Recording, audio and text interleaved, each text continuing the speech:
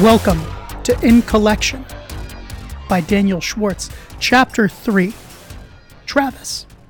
Last name unknown, $175,500 in debt. I don't know what the date is.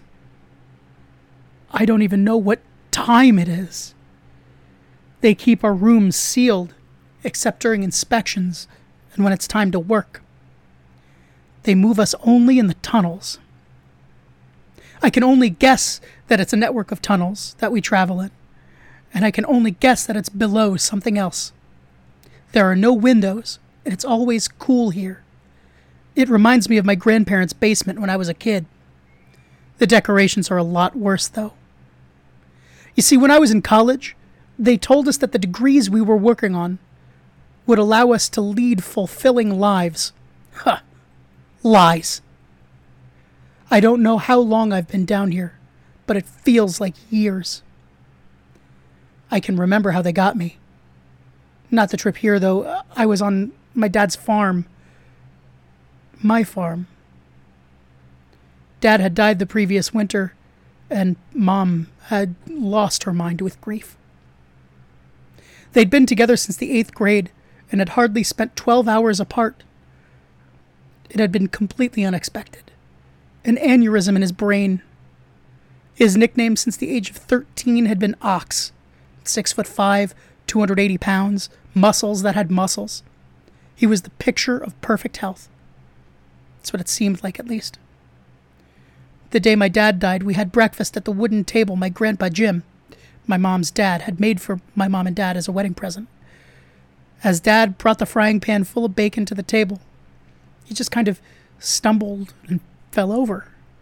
Mom screamed. I leapt over to him and shook him. We were both in shock, Mom and me. In the end, there was nothing we could do, nor was there anything the EMT, my oldest friend Zeb, could have done. By the time we got Dad to the hospital, he'd been dead for 20 minutes. The farm. I can only imagine the state of it.